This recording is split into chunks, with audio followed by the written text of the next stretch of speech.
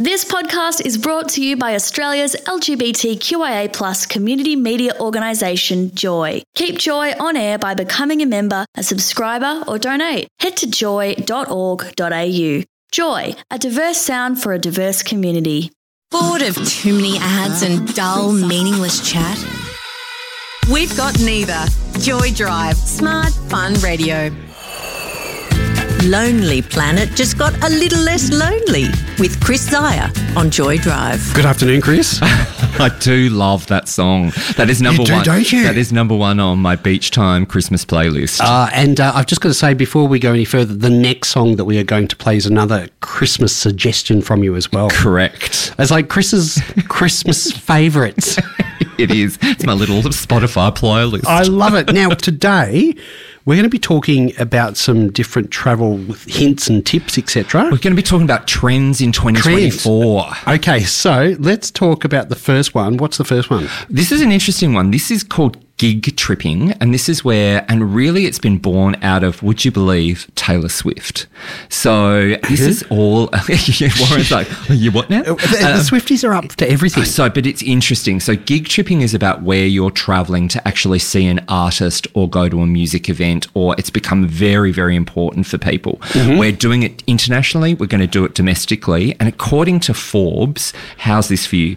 The Swifts Era Tour is likely to generate $4.6 billion in extra consumer spending. That's amazing. And she's an economy in herself. She's crazy. So when she did a concert in Chicago, she recently booked out 96.8% of the occupancy of that city, which is a record. That was over 44,000 rooms were booked out in that city for her concert. Can you believe? That's just phenomenal. It's a phenomenon. Is it just her fans? And people travelling to see her because maybe she's not playing in their hometown, so they're going in. And this is what gig tripping is all about. You've got an artist that you love and you're actually spending money to go in and actually see it. So, and it isn't just Swifties that are travelling, but she's a really great example of what this phenomenon happens to be. Do you do that? Do you do gig tripping? I do. What do you do? I go to Eurovision every year. You do, don't you? I do. Every year without fail. Every year without fail since 2014. And it's just been announced that Australia is back in the contest, and the big rumour on the street is that Dannii Minogue is going to be representing us. Yeah, she put out some, I need to say tweets because I can't refer to it as X's. I don't quite know what they are if they're not. But she put out a very interesting tweet about the stage being ready on against the official Eurovision account. So everyone, it's just started, everybody going, it's her. Well, also the UK have just announced that Ollie Alexander from Years and Years is actually representing them. So the calibre of the contest is going to be good. It's going to be excellent. Where is it this year? It's in Malmö in Sweden, so which is just almost opposite Copenhagen. So it's closer to Denmark than it is to Stockholm. So it's on the other side of the country. Do you think because I suppose that's where ABBA launched, wasn't it? When it was the Swedish 50 years next entry year since they won with Waterloo, and it's back in Sweden. Mm-hmm. Do you think that they will make an appearance? What's the tip there? I don't know. What would you do if they did? Would you faint? I'd wet my pants. Flood my basement. No. I would be to be there, and if ABBA were to come out on stage, and I've been to the ABBA experience in London. Yeah, what's it like? Really weird, good, but weird. And what people don't tell you is that there's actually live music all the way through it. So the band is actually playing behind the hologram. Oh, so it's not just a complete electronic thing. Oh. So there's this. So it does create a massive kind of party atmosphere. So I get it. But we were on the floor, not sat on the seats, and so the floor is much more 360. And at points in time, you've got like Agnetta's crotch in your face. It's really quite full on. And it's just like it was quite the experience. I think I'd have to go again to see if I actually enjoyed it because it was so overwhelming, like to all of the senses. I heard a rumour this week that it's coming to Melbourne. I've heard of that. Have you heard that as well? Yeah, just so they're apparently scoping out places to actually house it, because there is the other thing that's hilarious is it's quite a ways out in London. It's in a little kind of dead spot, and there's they've built little kind of those Tokyo cubicle hotels out there, so you can sleep in a little pod. Sleep in a little pod if you want to. So it's very so they need a custom built venue to make it work. I definitely want to see it. We are with Chris Zeiher from Lonely Planet. We're talking about big trends for travel in 2024.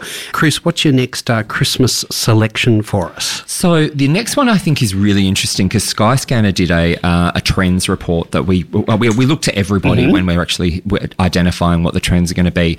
This one really struck us, which is kind of like off the beaten track foodies. Oh. So, and what this was really came down to was people going to specific areas to have a specific food experience. Oh, the next level of granularity. Yeah. So instead of like not doing a foodie trip to Italy, it's like I'm going to Sicily to eat an original arancini ball. Oh my goodness. So it is that kind of next level down. And then when you go into the data, which I'm always fascinated by, 14% of Australians have booked a trip somewhere just to go to a specific restaurant.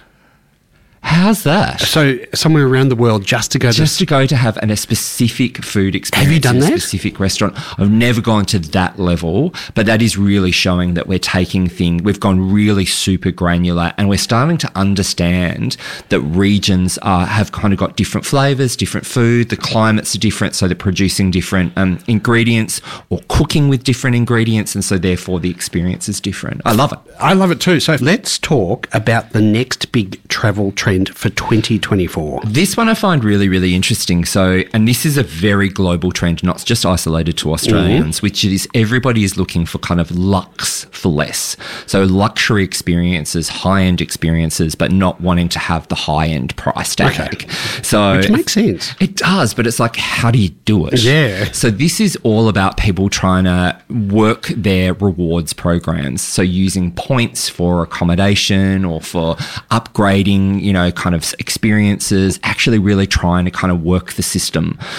We've talked a lot on this show about traveling in shoulder season or traveling off season to get better prices. So it's kind of going for high-end experiences, but doing it in a way that is not going to break the bank. So I think it's a really interesting way for people to kind of consider travel. And then when you look at where the prices are decreasing, I find it's really interesting. The biggest decreases in prices are to Auckland in New Zealand, like a 35% price drop in airfares. Why is that?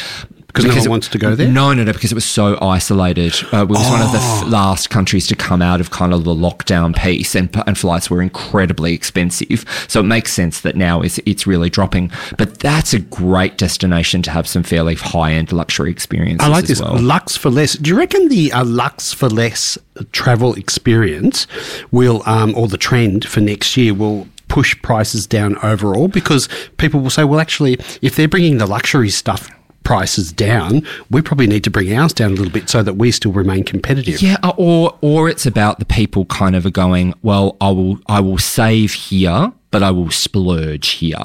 So it's a bit like what I'm doing next year on the Greek islands. I'm paying a stupid amount of money for a house on a particular island, but then not paying as much in other places. But there's a splurge moment that I want to have for this kind of total lux out, infinity pool. My goodness. Private beach. Oh, look at you. You look bursting with excitement. Warren's like, your eyes are popping. But you've just come back. Where'd you come back from? I was in Las Vegas. How was that? Horrific. Oh, I hate Las Vegas. Oh, do you? Was there for a conference, which was fine. I did find one very interesting thing to do there. It's called the Neon Graveyard, which is the graveyard where all the neon signs from the strip fascinating. go. It was the best. It was the best moment of the entire trip because you get a potted history of the strip via these signs that are all kind of leaned up against one another, and it's like, but then you kind of understand that this was the first woman of colour to own a casino, and this was her casino. Are they working? Yeah, they work at night time. They come on at night time. So they opens at about 2 p.m. and goes right through to about 10 p.m. Oh, how fascinating. It was so worth going out there. And it's off the beaten track a little bit to go and see it, but it's called the Neon Graveyard. Or Neon Boneyard, sorry. Neon Boneyard. Yes. Chris, it has been so much fun having you in the studio. So much fun this year. I love it. I come into these segments and I just laugh so much with you, and I love the listeners. I love the engagement. So looking forward to being back in 2024. And we love you, and thank you so much for all the time you dedicate to coming into Joy Drive. Love it. And, you've got all these media things, but you always make time for Joy, so we really appreciate it. Constantly.